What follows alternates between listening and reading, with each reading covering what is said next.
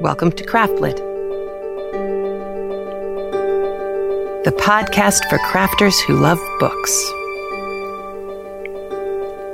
My name is Heather Ordover, and I'm podcasting from my corner of the Sonoran Desert, the Old Pueblo, Tucson, Arizona.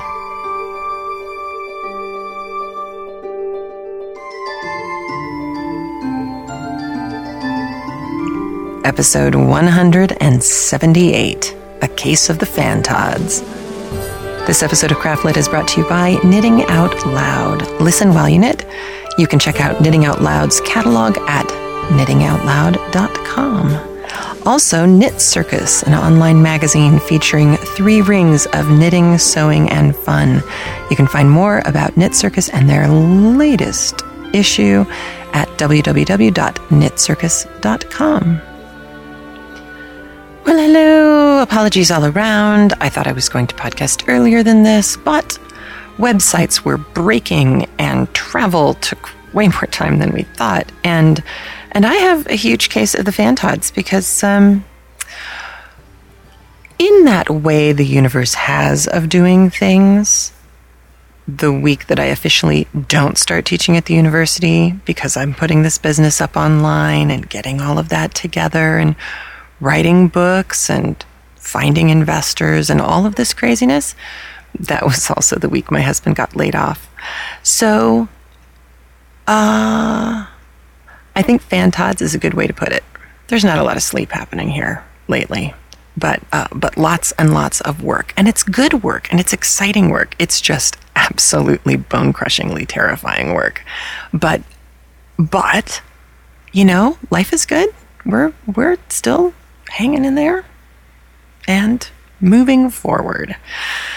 So on that note, for those of you who don't know the word Fantods, the first place I ever read about it was Mark Twain, Huck Finn. I'm sure it shows up in Tom Sawyer as well, but I read it the first time that I remember in Huckleberry Finn. And it's kind of terrified, shivering, shaking, freak out moment stuff. And evidently, was it David Foster Wallace in Infinite Jest? Talks about a case of the howling Fantods, which I thought was just lovely, but I wasn't about to steal his text. I'll steal Twain's instead, because he can't come after me. Speaking of that, on the show notes, there is a link from our faithful listener, Renee, who sent in a link to a KQED, that's a San Francisco NPR feed radio station. They had a show that she heard part of that discussed Mark Twain's autobiography at some length. So I have a link to that episode as well, in case you are interested. For those of you who want to know, the wedding in Seattle was lovely. We, of course, brought hot weather with us, but being from Tucson, hot in Seattle is not exactly hot everywhere else. It wasn't even all that humid. I mean, it was really actually quite pleasant, especially if you were in the shade. And we went, we took the little monorail thingy over to where the Space Needle is, and we went to the Science Fiction Museum, which was really quite fun. And then the Experience Music Project, which was just absolutely nifty. And the kids and I all had a great time singing and playing drums and playing guitar. And I learned how to play Louie Louie on the guitar. Don't think that wasn't thrilling. It's like learning the opening riff to Day Tripper on a guitar was kind of, for me, the same as learning Louie Louie on the guitar. So that was great. And then, we had the wedding thing, which was beautiful. It was out on an island on an organic farm. I kid you not. Beautiful outdoors, under the sky, hotter than blazes, but didn't matter because the bride and the groom were gorgeous. It was lovely. It was touching. It was a lot of fun. And then, the food was stunning. And they were very, very kind and generous. I was not the only gluten-free person who was at their shindig, and they provided for us very nicely. Really, it was just stupendous. And I will be posting about that on Mama O Knits. And it was just lovely. Lovely. So that was fun. Plus, got to spend more time with fabulous sister-in-law. yes, the quilter, who found a quilt shop in the Pike Place Market, which I'm sure a number of you have been to before. And she hunted down some really nice neutrals, I'm learning. She found some neutrals, and we didn't do the yarn stores. I could have pushed it. You know, we were not all that far away when we were over by the Space Needle. There's, was it Elliott Street? I can't remember.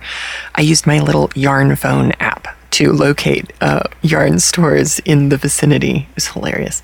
Everybody's laughing at me, but I didn't force everyone off their path and onto mine. So I felt pretty good about that. Very restrained, as it were. But we were in a wonderful part of town. Oh, and the other thing, okay, not being someone who's in Seattle very often, I didn't realize that there was a train that ran from Seattle SeaTac Airport up into Westlake Center, which is the mall from which you can get the monorail to go over to the Space Needle Science Center. There's a name for it. It's the something park, the thing, place. Anyway, the long and the short of it is this. We could have paid $60 for a cab to drive the four of us to the airport in morning traffic, or we could pay, I don't know, what did it come out to? $9 total? $9.50 for four of us to ride a fabulous, eco-friendly, pollution-free train down to, it was light rail, down to SeaTac. It was a lovely ride. I can't imagine it could have taken less time on the streets. In fact, I can only imagine it would have taken more time because our flight was 7:30, 8, something like that. It was spectacular. I miss trains. Oh, Lord, how I miss trains. Really, it is the only civilized way to travel. It's shocking. They've been talking about putting light rail in between Tucson and Phoenix since I was in high school.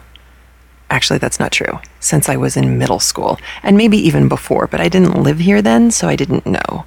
It's appalling. But who knows? We may not be living in Arizona for much longer. I may be podcasting from yet another location someday. Who knows?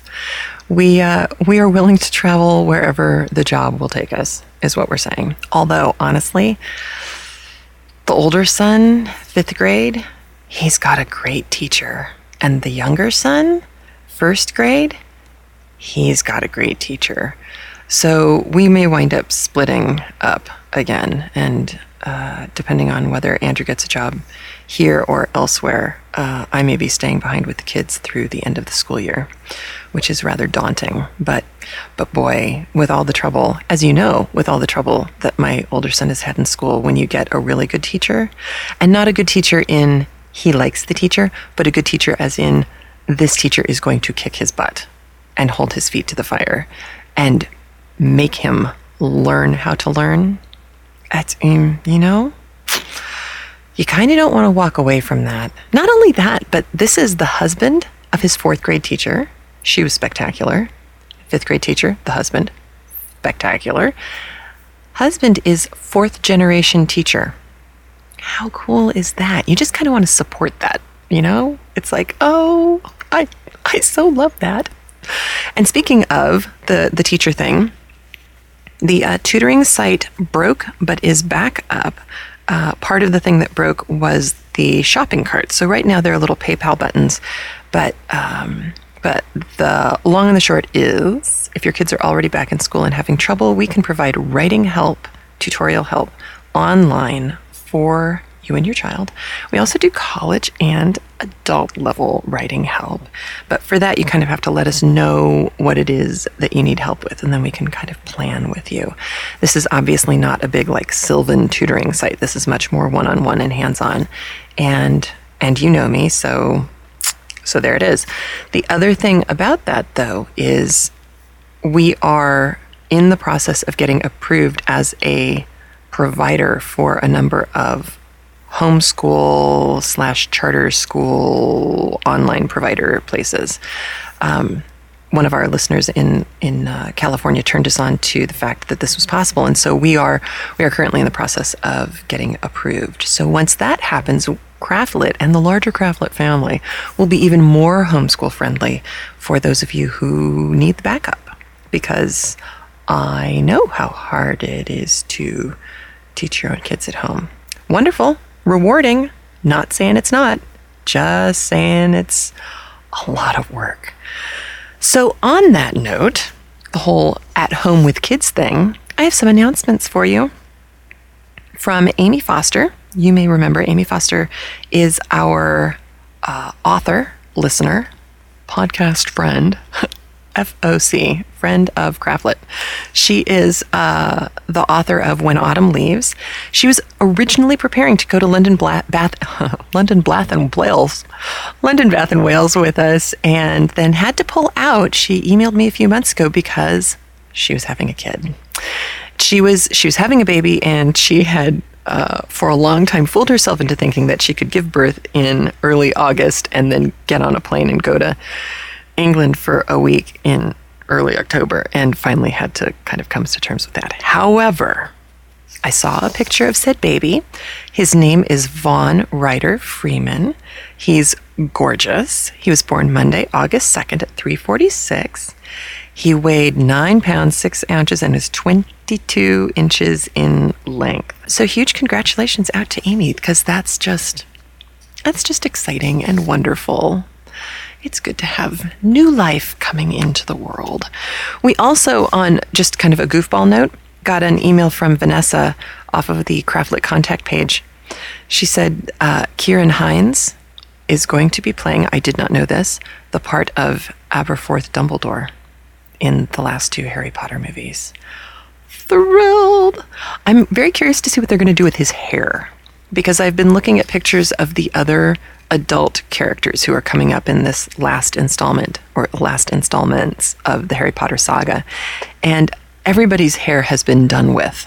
You know, Bill Nighy, who I think is quite a distinguished looking gentleman, has really, he's got locks. He's got, kind of drooping and despondent locks. And he's playing, I have no idea how to pronounce it, Rufus Scrimger, I don't know. But he's the new Prime Minister, or Minister of Magic. But, anytime we can see old Kieran Hines on screen, we're all happy people, so yay.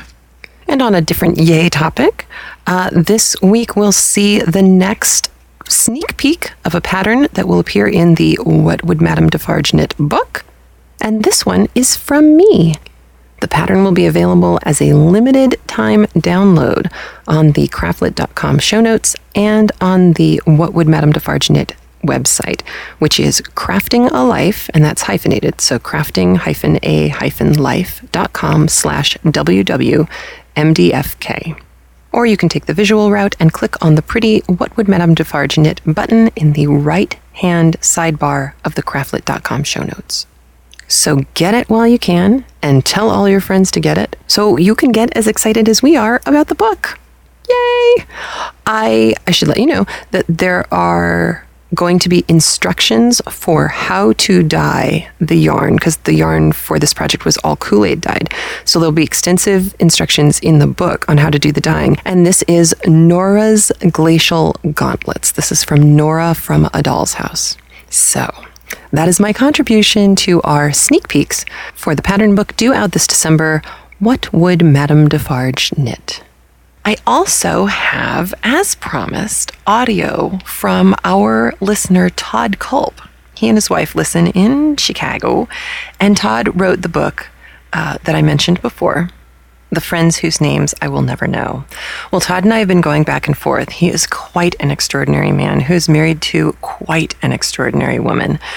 We've been emailing back and forth, and it's just, as I have said before, Craftlit listeners are just better. And I think when you listen to the beginning of Todd's book, you will agree with me. It's one of those books that I started reading, and it's, well, you know what? I'm not going to say anything until after you listen. I got Todd to read the beginning of his book for you. So here we are with Todd reading The Friends Whose Names I Will Never Know.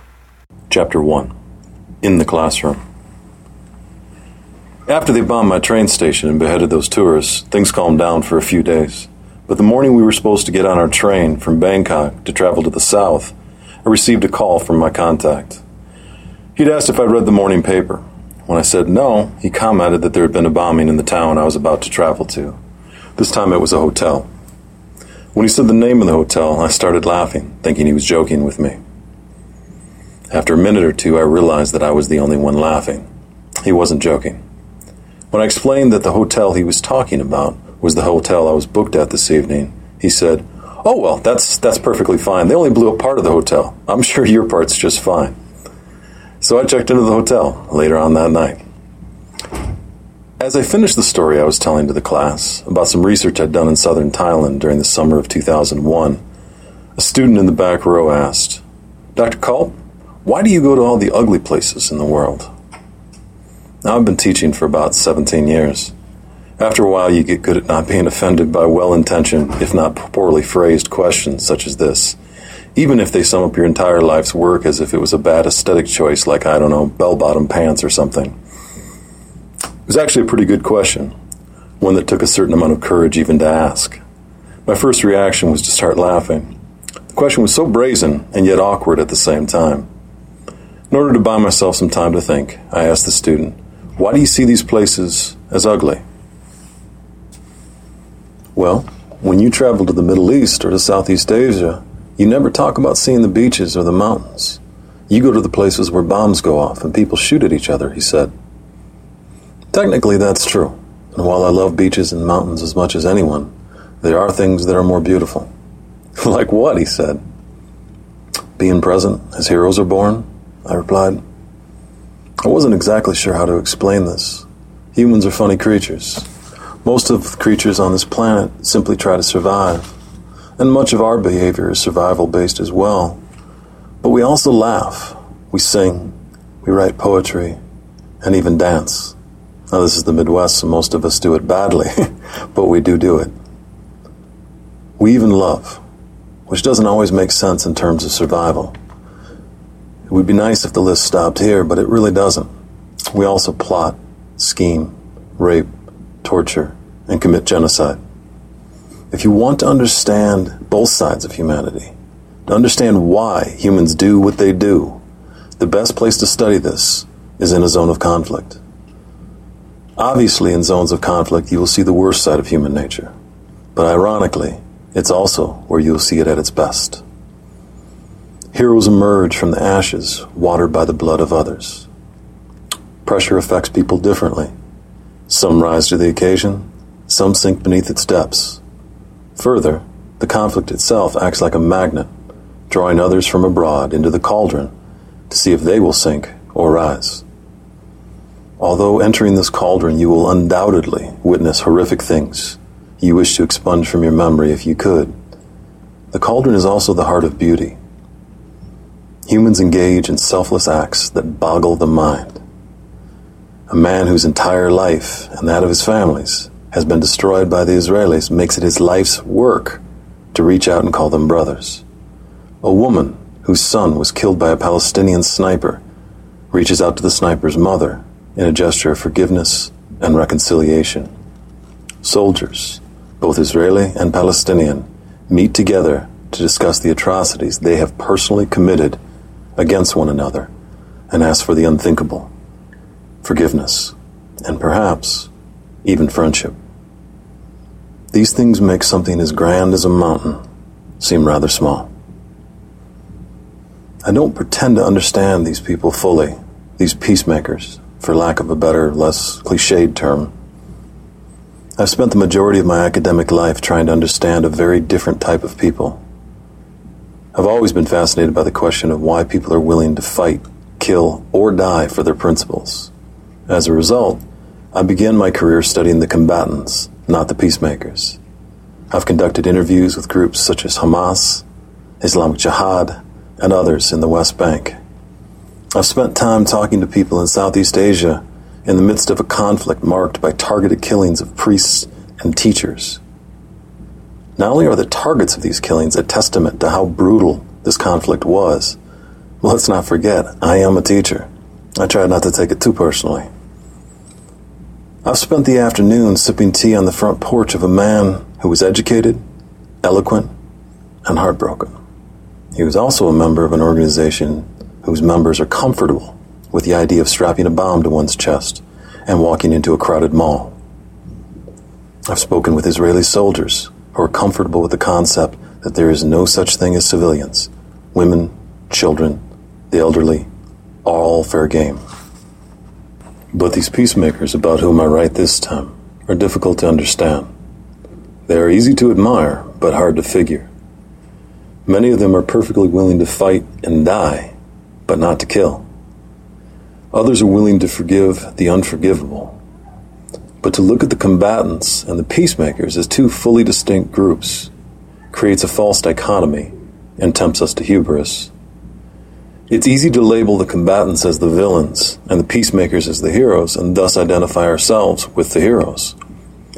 This vastly oversimplifies the motivations of the combatants and does not give nearly enough credit to the peacemakers. Because at the end of the day, as much as we admire the peacemakers, we share more in common with the combatants than we'd like to admit.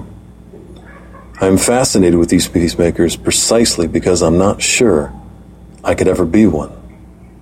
I've used their tactics before I ever even knew they were tactics. It was simply the right thing to do at the time. I've stood between the soldiers and their guns and their intended targets. I've played the fool in order to distract soldiers from taking out their bad mood on an unlucky fruit vendor. So yes, I've dabbled in what they do, but the people about whom I write do this every day, day in and day out. Many of them have suffered losses I cannot fathom, and still they rise to the occasion. Too many of them have lost children in this conflict, and still they reach across the battle lines to grasp the hand of an enemy in the solidarity of pain. I speak as a man who has 3 little girls around whom not only does the world revolve for me, but the universe as well. I cannot fathom, I do not allow myself to fathom, the places I would go or the things that I would do should even one of them be harmed in any way. I feel a rage of biblical proportion when someone so much as hurts their feelings. It is one thing for me to put myself in harm's way to protect someone whom I believe is being unfairly treated. But to love an enemy who has taken the dearest thing in my life away from me, it's beyond my capacity to imagine. If we're truly honest with ourselves, we may have more in common with the combatants I studied than with the peacemakers. I was so relieved when Todd said that he would attempt recording this himself, because every time I read the chapter and just now listening to it again, and that's just the first part of the first chapter, I found it very difficult to talk for a while. I don't think there is a better advertisement for this book than hearing Todd read the opening to it. It's a remarkable, remarkable book. And, I don't do a whole lot of advertising on the show as far as the people who come on. I mean, you can tell if I'm enthusiastic about a book, like with the guys who did Plato and a Platypus Walk into a Bar and stuff like that. And I'm sure if you like the book, how they sound, you'd go out and take a look at it. Todd's book is going to be a little harder to find. I don't know if it's on Amazon yet. I do know we have a link to his publisher, but knowing you all, as I do from emails and from meeting you, and having gotten to know Todd, this is a book to purchase, and get your friends to purchase and read and discuss. I think it's time. We've been watching. We watched Lincoln Center. Lincoln Center did a live version of South Pacific, a play which I have loathed and despised since I saw it, both as a movie and then again as a play when I was in high school. And I remember going back to my high school drama teacher, and she said, "Oh, South Pacific, oh, I love it. The movie's cheeseball and all, but the music's so great, and oh, I've always loved that play." And I said, "Really? because something was missing. And she looked at me funny and she said, "What do you mean?" And I said, "I don't know. All I can figure out is that they chopped off scenes, like big, huge honkin' scenes, because nothing made sense. Nellie Forbush didn't make sense. Emile didn't make sense. Nobody made sense. Lieutenant Cable didn't make sense." Well, watching the Live at Lincoln Center, I can see why people in New York are going bonkers for this particular version of South Pacific. I don't know if it's the original version or not. I don't know if it's the one that Rodgers and Hammerstein actually librettized, but I can tell you this. It makes a lot more sense. And it's hard. And it's painful. And especially having watched things like The Pacific and World War II in HD, which they're showing right now, which is all the color footage from World War II, which makes it look ever so much more modern and immediate and terrifying. It just resonated. All of this kind of all at once resonated with Todd's book, and you know, finally having people, it started with Saving Private Ryan, I know, but finally having people kind of come to terms with World War II may have been a good war, quote unquote, but the idea that there is a good war is kind of crazy. And wow, I'm just really thankful that I'm so lucky, because we are, all of us, anyone who's able to listen to this, you know, you're already a cut above. You've got a computer or an MP3 player or some means by which you get to listen to a free podcast. And of course, free is kind of ridiculous because you have to have all this equipment in order to listen. So it's humbling. It's humbling to know people like Todd and his wife there. So, end of advertisement. To get us into Mark Twain, I have another bit of a departure for you. You know, Twain talks a lot about religion, and while he was religious, he certainly doesn't seem to like the organized part of religion. Well, there's another thing that I think he might have been interested by. In a magazine, let's see, this is the fall 2010 issue of Reform Judaism. There's an article, which I have linked to, and it's on the web in its entirety, on the mistranslation of the Bible. And that it really, you know, began with King James. There were a lot of errors of translation going on. And the article goes through how easy it is to mistranslate the Bible for all sorts of reasons, but then also some of the repercussions and what the traps are that you can fall into. And I'm just going to read you, I think there's 4. I'm going to read you the number 4 of the top translation traps. And then if you're interested, please go read the article. I found the whole thing fascinating. And it goes beyond just the thou shalt not kill versus thou shalt not murder thing, although it touches on it. There's a lot more in here, as you'll see right now. So trap number 4 is called missing the point. The American expression out of sight, out of mind sounds as if it might be paraphrased as blind idiot. But of course it cannot, which is why translation involves much more than looking at a word or a group of words in isolation. That same blind idiot error occurred when Laura Esquivel's book, originally titled Como Agua para Chocolate, was translated into English as a book and later as a movie. Como means like, agua is water, para is for, and chocolate is chocolate. Accordingly, the English language renditions of both book and movie became like water for chocolate. In Spanish, like water for chocolate is a common expression based on the Spanish culinary tradition of preparing hot chocolate with water that is about to boil.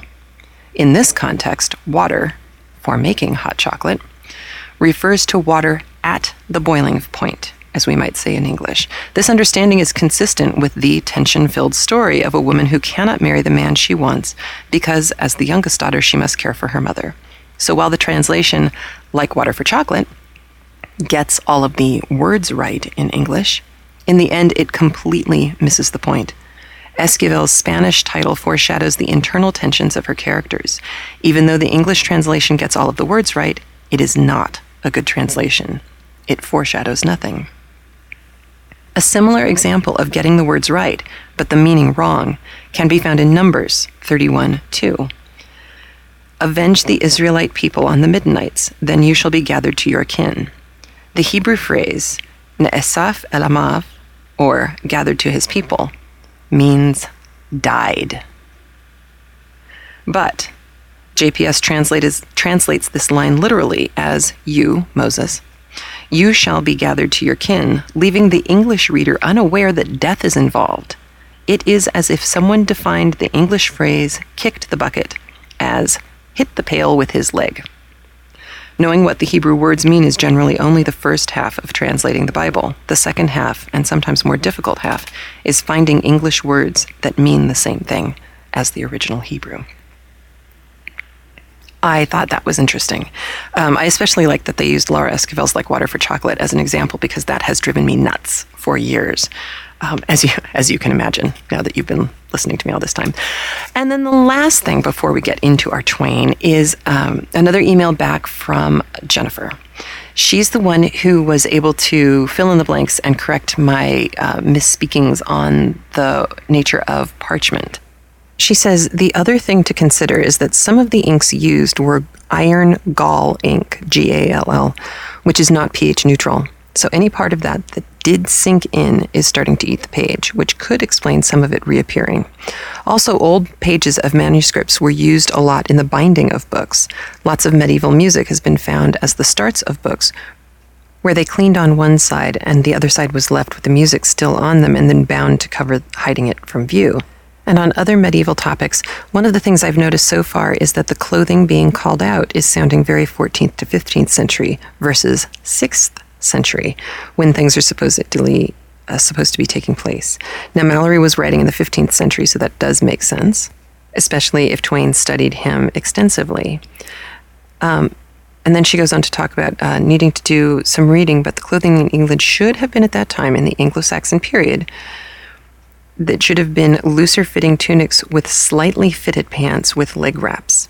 And she actually did send a PDF that had some pictures in it. I'm going to see if I can extract those pictures and put them up for you, because she knows what she's talking about.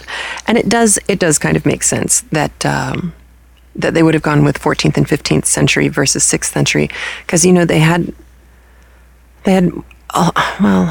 I'm looking at one of the pictures that was drawn for the original text, and it looks like they're trying to do Romeo and Juliet.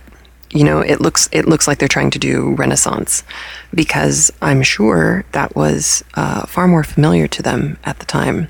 And also, you can't forget that America was trying to compete with Europe still when Twain was writing, to try and prove that we were capable of creating art.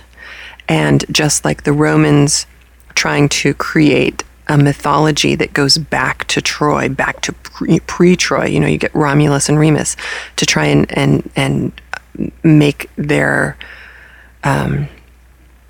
civilization seem grand and ancient, just like the Nazis picked up on Romanesque armaments and the eagles and all that stuff to try and harken back again. I have a feeling that the artists who were dealing with this, and Twain himself probably swayed by all of this, that they were trying to connect with something that was very well respected. But I was having the same problems listening. I kept going, God, I don't think. In our costuming class that we took at UCLA, we had to learn everything about what clothes look like, not how to construct them, unless we were doing a play where we had to construct them. But I do remember that our final in that class, it was really actually quite hard. I've never written so fast in my life. We were shown the movie Oliver, and we had to write down all the mistakes. Hair, makeup, clothing. It was a lot of writing. So if any of you out there other than Jennifer are up on your clothing from centuries past, you may notice these glitches as well. I don't think they're surprising, there.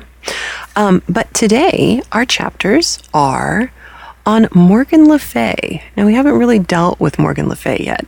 And there's funny stuff. obviously, it's Twain, and he has a thing or two to say about Morgan Le Fay, as you can imagine.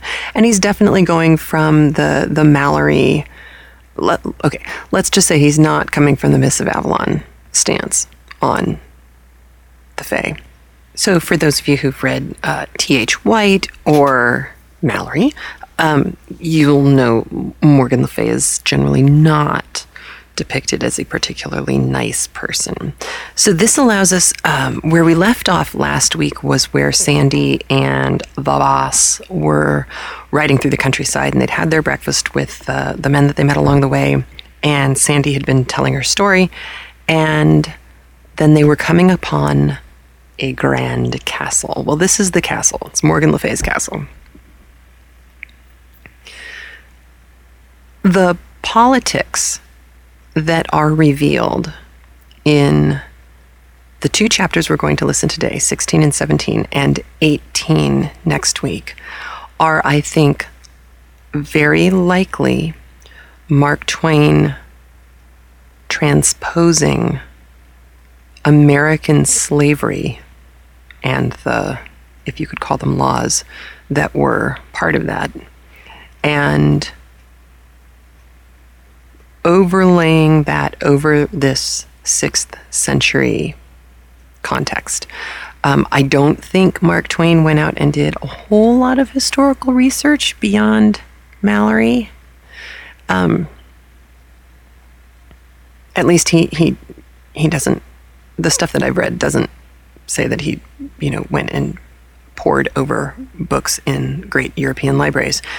Instead, I think Mark Twain couldn't tolerate injustice in general and tried very hard to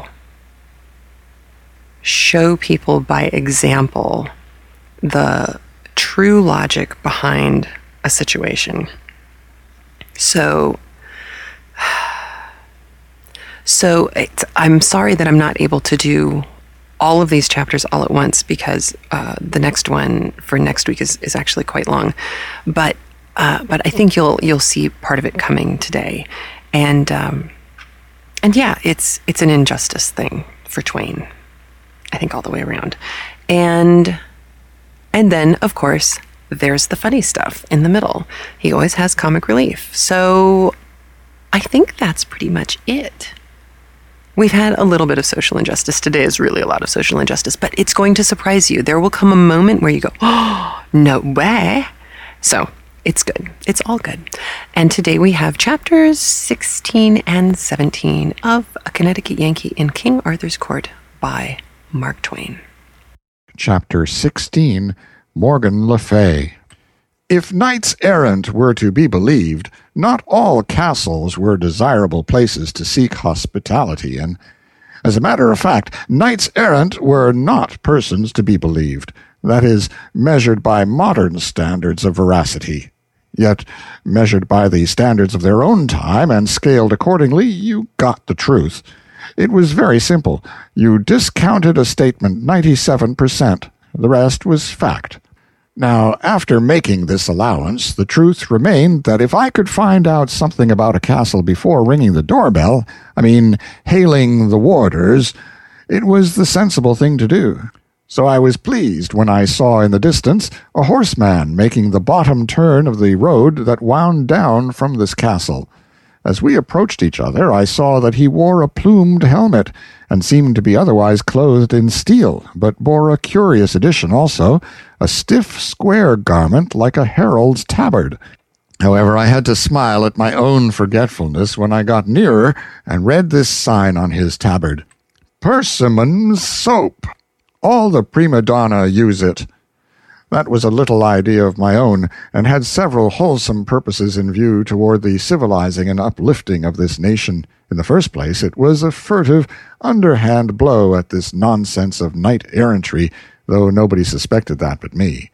I had started a number of these people out, the bravest knights I could get, each sandwiched between bulletin boards bearing one device or another, and I judged that by and by, when they got to be numerous enough, they would begin to look ridiculous, and then even the steel-clad ass that hadn't any board would himself begin to look ridiculous because he was out of the fashion. Secondly, these missionaries would gradually, and without creating suspicion or exciting alarm, introduce a rudimentary cleanliness among the nobility, and from them it would work down to the people, if the priests could be kept quiet. This would undermine the church. Would be a step toward that. Next, education. Next, freedom. And then she would begin to crumble. It being my conviction that any established church is an established crime, an established slave pen, I had no scruples, but was willing to assail it in any way or with any weapon that promised to hurt it. Why, in my own former day, in remote centuries not yet stirring in the womb of time, there were old Englishmen who imagined that they had been born in a free country.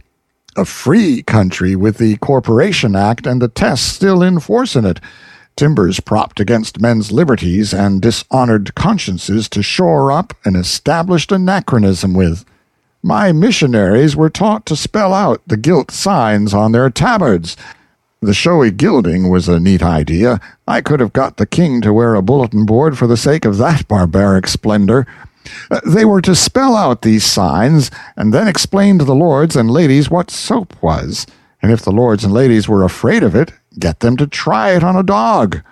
The missionary's next move was to get the family together and try it on himself. He was to stop at no experiment, however desperate, that could convince the nobility that soap was harmless. If any final doubt remained, he must catch a hermit. The woods were full of them. Saints they called themselves, and saints they were believed to be. They were unspeakably holy, and worked miracles, and everybody stood in awe of them. If a hermit could survive a wash, and that failed to convince the duke, give him up. Let him alone. Whenever my missionaries overcame a knight-errant on the road, they washed him, and when he got well, they swore him to go and get a bulletin board and disseminate soap and civilization the rest of his days. As a consequence, the workers in the field were increasing by degrees, and the reform was steadily spreading. My soap factory felt the strain early. At first I had only 2 hands, but before I had left home I was already employing 15 and running night and day, and the atmospheric result was getting so pronounced that the king went sort of fainting and gasping around and said he did not believe he could stand it much longer, and Sir Lancelot got so that he did hardly anything but walk up and down the roof and swear, although I told him it was worse up there than anywhere else, but he said he wanted plenty of air, and he was always complaining that a palace was no place for a soap factory anyway, and said if a man was to start one in his house, he would be damned if he wouldn't strangle him. There were ladies present, too, but much these people ever cared for that. They could swear before children if the wind was their way when the factory was going. This missionary knight's name was La Cote Maltail, and he said that his castle was the abode of Morgan le Fay, sister of King Arthur, and wife of King Uriens, monarch of a realm about as big as the District of Columbia. You could stand in the middle of it and throw bricks into the next kingdom. Kings and kingdoms were as thick in Britain as they had been in Little Palestine in Joshua's time, when people had to sleep with their knees pulled up because they couldn't stretch out without a passport. La Cote was much depressed, for he had scored here the worst failure of his campaign. He had not worked off a cake. Yet he had tried all the tricks of the trade, even to the washing of a hermit. But the hermit died. This was indeed a bad failure, for this animal would now be dubbed a martyr, and would take his place among the saints of the Roman calendar. Thus made he his moan, this poor Sir La Cote Maltail, and sorrowed passing sore. And so my heart bled for him, and I was moved to comfort and stay him. Wherefore I said, Forbear to grieve, fair knight, for this is not a defeat. We have brains, you and I, and for such as have brains there are no defeats, but only victories. Observe how we will turn this seeming disaster into an advertisement for our soap, and the biggest one to draw that was ever thought of. An advertisement that will transform that Mount Washington defeat into a Matterhorn victory. We will put on your bulletin board, patronized by the elect. How does that strike you? Verily, it is wonderfully bethought. Well, a body is bound to admit that for just a modest little one-line ad, it's a corker. So the poor colporteur's grief vanished away. He was a brave fellow and had done mighty feats of arms in his time. His chief celebrity rested upon the events of an excursion like this one of mine, which he had once made with a damsel named Maledicent, who was as handy with her tongue as was Sandy, though in a different way, for her tongue churned forth only railings and insult, whereas Sandy's music was of a kindlier sort. I knew his story well, and so I knew how to interpret the compassion that was in his face when he bade me farewell. He supposed I was having a bitter hard time of it. Sandy and I discussed his story as we rode along, and she said that Lacote's bad luck had begun with the very beginning of that trip, for the king's fool had overthrown him on the first day, and in such cases it was customary for the girl to desert to the conqueror, but Maledicent didn't do it, and also persisted afterward in sticking to him after all his defeats. But, said I, suppose the victor should decline to accept his spoil. She said that that wouldn't answer. He must. He couldn't decline. It wouldn't be regular. I made a note of that. If Sandy's music got to be too burdensome sometime, I would let a knight defeat me on the chance that she would desert to him. In due time we were challenged by the warders from the castle walls, and after a parley admitted. I have nothing pleasant to tell about that visit, but it was not a disappointment, for I knew Mrs. Lefay by reputation, and was not expecting anything pleasant. She was held in awe by the whole realm, for she had made everybody believe she was a great sorceress. All her ways were wicked, all her instincts devilish. She was loaded to the eyelids with cold malice. All her history was black with crime, and among her crimes murder was common.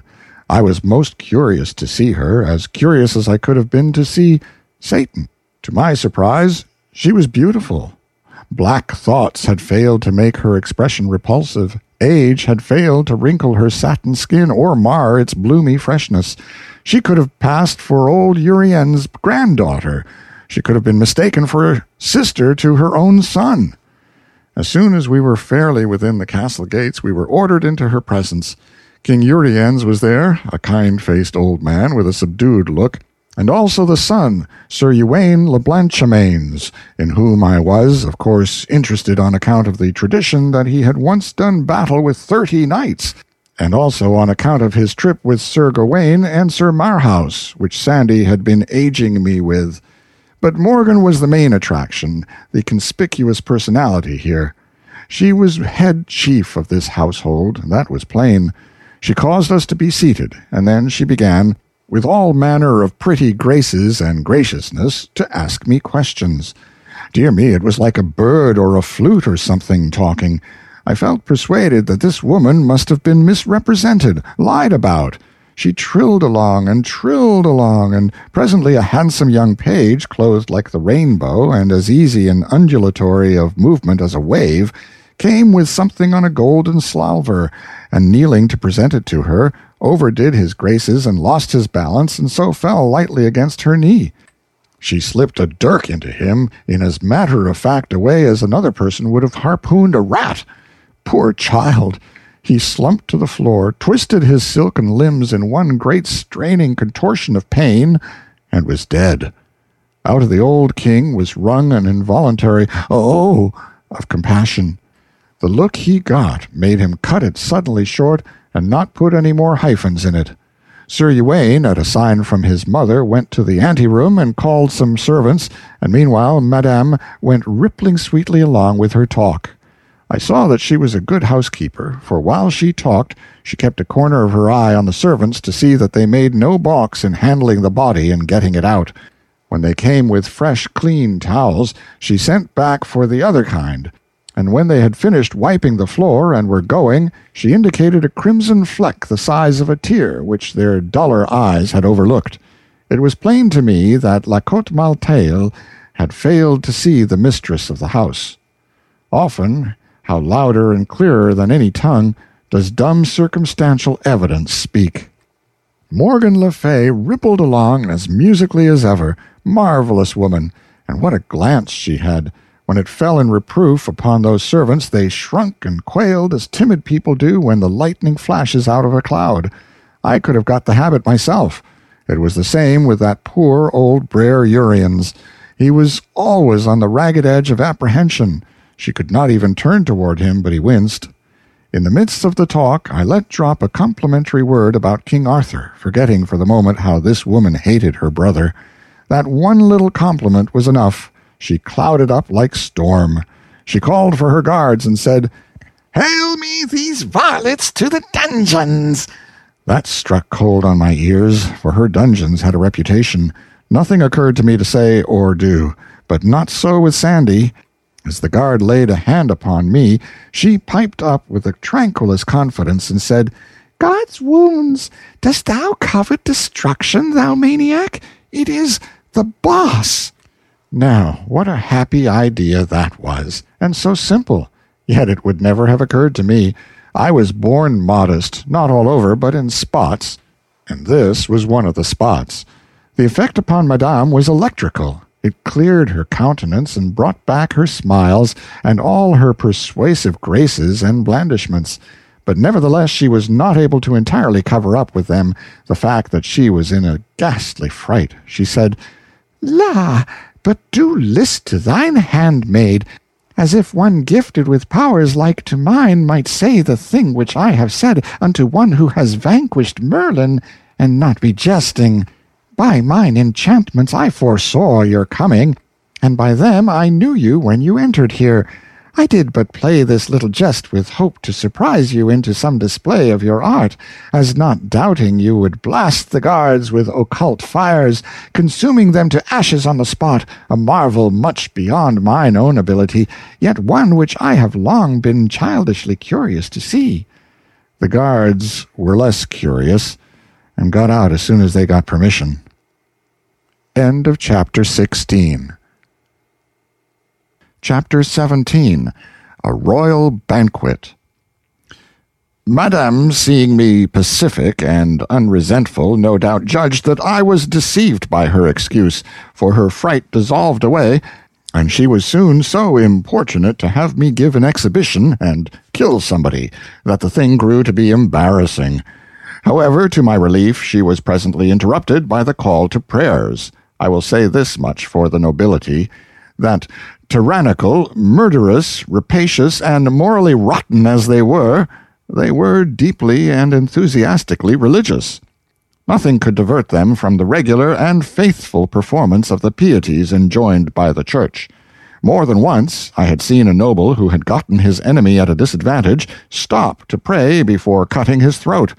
More than once I had seen a noble, after ambushing and dispatching his enemy, retire to the nearest wayside shrine and humbly give thanks, without even waiting to rob the body. There was to be nothing finer or sweeter in the life of even Benvenuto Cellini, that rough-hewn saint, 10 centuries later. All the nobles of Britain with their families attended divine service morning and night daily in their private chapels, and even the worst of them had family worship 5 or 6 times a day besides. The credit of this belonged entirely to the Church. Although I was no friend of that Catholic Church, I was obliged to admit this, and often, in spite of me, I found myself saying, "What would this country be without the Church?" After prayers, we had dinner in a great banqueting hall, which was lighted by hundreds of grease jets, and everything was as fine and lavish and rudely splendid as might become the royal degree of the hosts. At the head of the hall, on a dais, was the table of the king, queen, and their son, Prince Twain. Stretching down the hall from this was the general table on the floor. At this, above the salt, sat the visiting nobles and the grown members of their families of both sexes. The resident court, in effect, 61 persons. Below the salt sat minor officers of the household with their principal subordinates, altogether 118 persons sitting, and about as many liveried servants standing behind their chairs, or serving in one capacity or another. It was a very fine show. In a gallery, a band with cymbals, horns, harps, and other horrors opened the proceedings with what seemed to be the crude first draft or original agony of the wail known to later centuries as "In the Sweet By and By." It was new and ought to have been rehearsed a little more. For some reason or other, the Queen had the composer hanged after dinner. After this music, the priest who stood behind the royal table said a noble long grace in ostensible Latin. Then the battalion of waiters broke away from their posts and darted, rushed, flew, fetched, and carried, and the mighty feeding began. No words anywhere, but absorbing attention to business. The rows of chops opened and shut in vast unison, and the sound of it was like to the muffled burr of subterranean machinery. The havoc continued an hour and a half, and unimaginable was the destruction of substantials. Of the chief feature of the feast, the huge wild boar that lay stretched out so portly and imposing at the start, nothing was left but the semblance of a hoop-skirt, and he was but the type and symbol of what had happened to all the other dishes. With the pastries and so on, the heavy drinking began, and the talk. Gallon after gallon of wine and mead disappeared, and everybody got comfortable, then happy, then sparklingly joyous, both sexes, and by pretty noisy. Men told anecdotes that were terrific to hear, but nobody blushed. And when the nub was sprung, the assemblage let go with a hoarse laugh that shook the fortress. Ladies answered back with historiettes that would almost have made Queen Margaret of Navarre, or even the great Elizabeth of England, hide behind a handkerchief. But nobody hid here, but only laughed, howled, you may say. In pretty much all of these dreadful stories, ecclesiastics were the hardy heroes, but that didn't worry the chaplain any. He had his laugh with the rest. More than that, upon invitation he roared out a song which was of as daring a sort as any that was sung that night. By midnight everybody was fagged out, and sore with laughing, and, as a rule, drunk. Some weepingly, some affectionately, some hilariously, some quarrelsomely, some dead, and under the table. Of the ladies, the worst spectacle was a lovely young duchess whose wedding eve this was, and indeed she was a spectacle, sure enough. Just as she was, she could have sat in advance for the portrait of the young daughter of the Regent d'Orléans at the famous dinner whence she was carried, foul-mouthed, intoxicated, and helpless to her bed in the lost and lamented days of the Ancien Régime. Suddenly, even while the priest was lifting his hands, and all conscious heads were bowed in reverent expectation of the coming blessing, there appeared under the arch of the far-off door at the bottom of the hall an old and bent and white-haired lady leaning upon a crutch-stick, and she lifted the stick and pointed it toward the Queen and cried out, "The wrath and curse of God fall upon you, woman without pity, who have slain mine innocent grandchild, and made desolate this old heart that had nor chick, nor friend, nor stay, nor comfort in all this world but him." Everybody crossed himself in a grisly fright, for a curse was an awful thing to those people.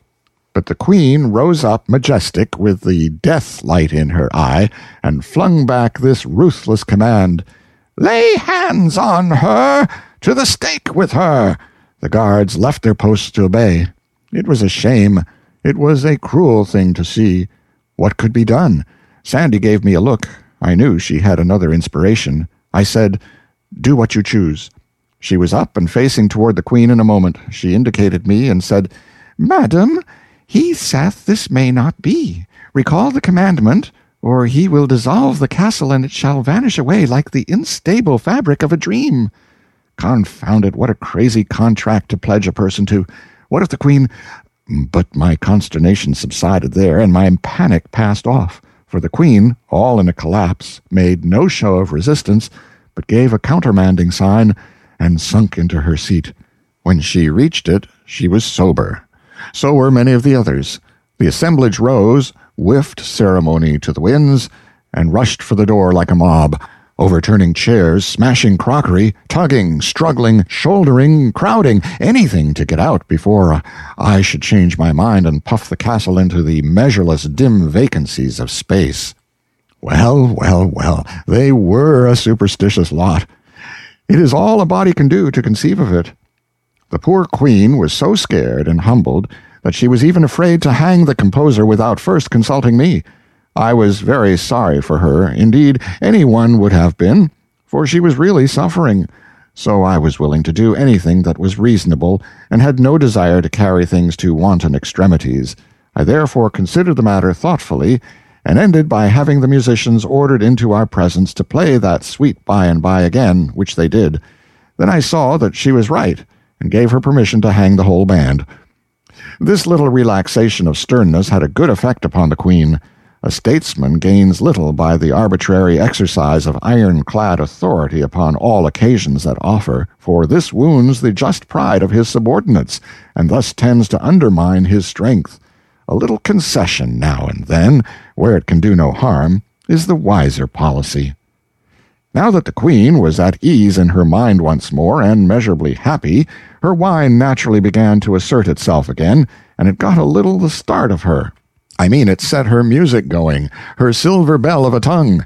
Dear me, she was a master talker. It would not become me to suggest that it was pretty late, and that I was a tired man and very sleepy.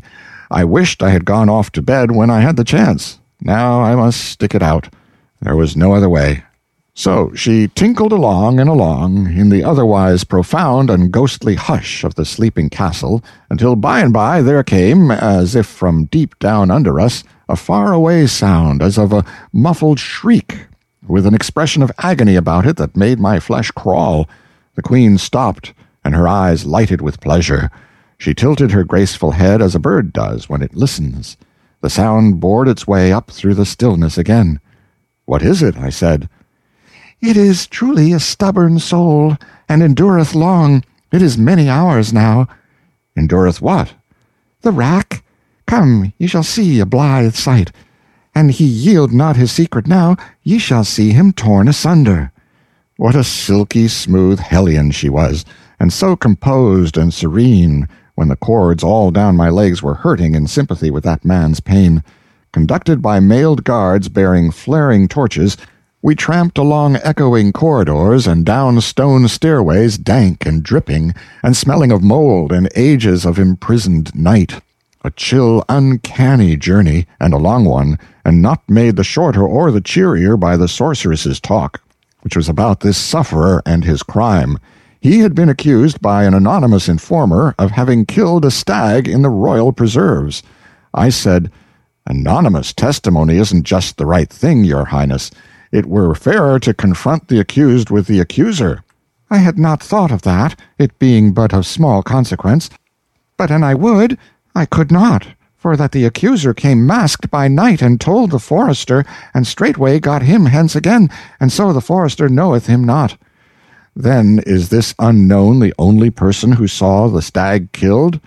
"Marry, no man saw the killing, but this unknown saw this hardy wretch near to the spot where the stag lay, and came with right loyal zeal and betrayed him to the forester." "And so the unknown was near the dead stag too? Isn't it just possible that he did the killing himself? His loyal zeal, in a mask, looks just a shade suspicious. But what is your Highness's idea for racking the prisoner? Where is the profit?" "He will not confess else, and then were his soul lost. For his crime his life is forfeited by the law, and of a surety will I see that he payeth it. But it were peril to my own soul to let him die unconfessed and unabsolved.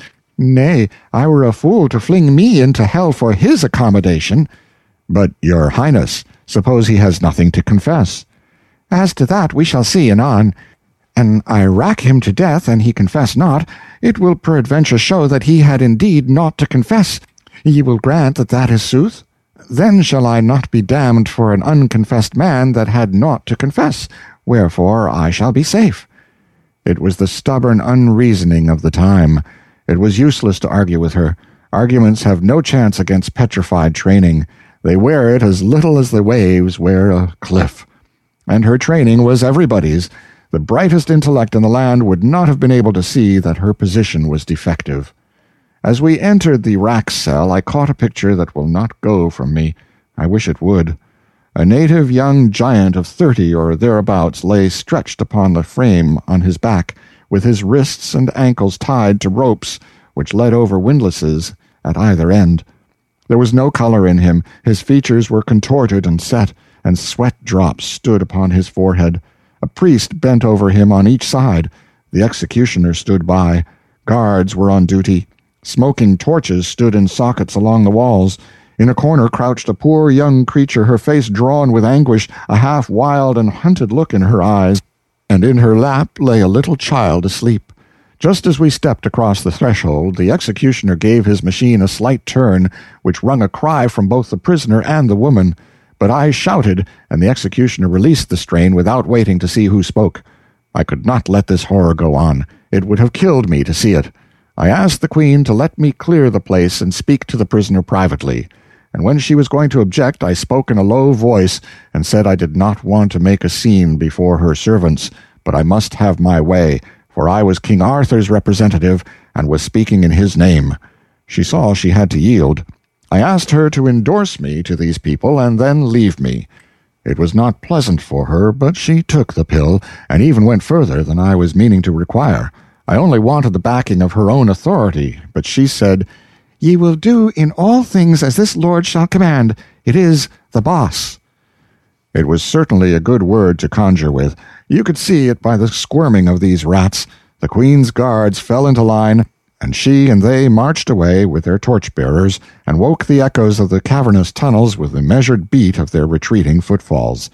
I had the prisoner taken from the rack and placed upon his bed, and medicaments applied to his hurts, and wine given him to drink.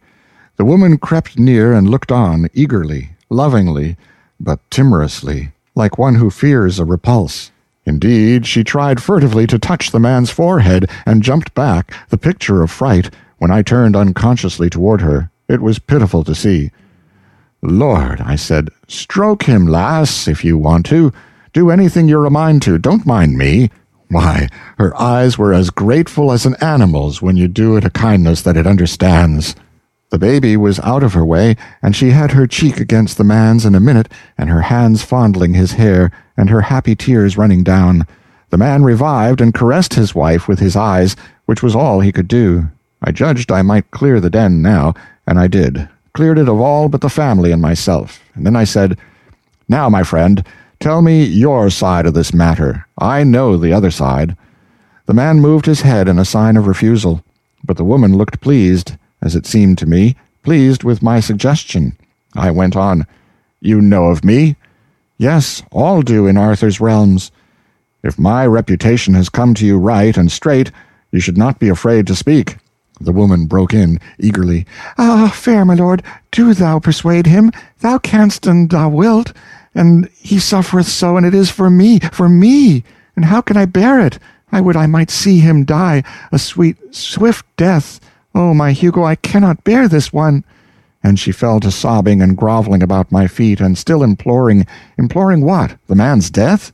I could not quite get the bearings of the thing, but Hugo interrupted her and said, "Peace, ye wit not what ye ask. Shall I starve whom I love, to win a gentle death? I when thou knewest me better." "Well," said I can't quite make this out. It is a puzzle. Now—" "Ah, dear my lord, and ye will but persuade him. Consider how these his tortures wound me. Oh, and he will not speak, whereas the healing, the solace that lie in a blessed swift death." "What are you maundering about? He's going out from here a free man and whole. He's not going to die." The man's white face lit up, and the woman flung herself at me in a most surprising explosion of joy, and cried out, "He is saved! For it is the king's word by the mouth of the king's servant, Arthur, the king whose word is gold." "Well, then you do believe I can be trusted after all. Why didn't you before?" "Who doubted? Not I, indeed, and not she." "Well, why wouldn't you tell me your story, then?" "Ye had made no promise, else had I been otherwise." I see. And yet I believe I don't quite see, after all. You stood the torture and refused to confess, which shows plain enough to even the dullest understanding that you had nothing to confess." "I, my lord? How so? It was I that killed the deer." "You did? Oh, dear, this is the most mixed-up business that ever—" "Dear lord, I begged him on my knees to confess, but—" "You did? It gets thicker and thicker. What did you want him to do that for? Sith it would bring him a quick death and save him all this cruel pain. Well, yes, there is reason in that. But he didn't want the quick death. He? Why, of a surety he did. Well, then why in the world didn't he confess? Ah, sweet sir, and leave my wife and chick without bread and shelter? Oh, heart of gold, now I see it. The bitter law takes the convicted man's estate and beggars his widow and his orphans. They could torture you to death, but without conviction or confession, they could not rob your wife and baby. You stood by them like a man, and you, true wife, and the woman that you are, you would have bought him release from torture at cost to yourself of slow starvation and death. Well, it humbles a body to think what your sex can do when it comes to self-sacrifice. I'll book you both for my colony. You'll like it there. It's a factory where I'm going to turn groping and grubbing automata into men. End of chapter 17. And so next week we will pick up here with the same couple and continue on with the drama. And just because today has worked out, strangely enough, when other days just haven't, we got a promo for a new podcast from one of our listeners. Here it is.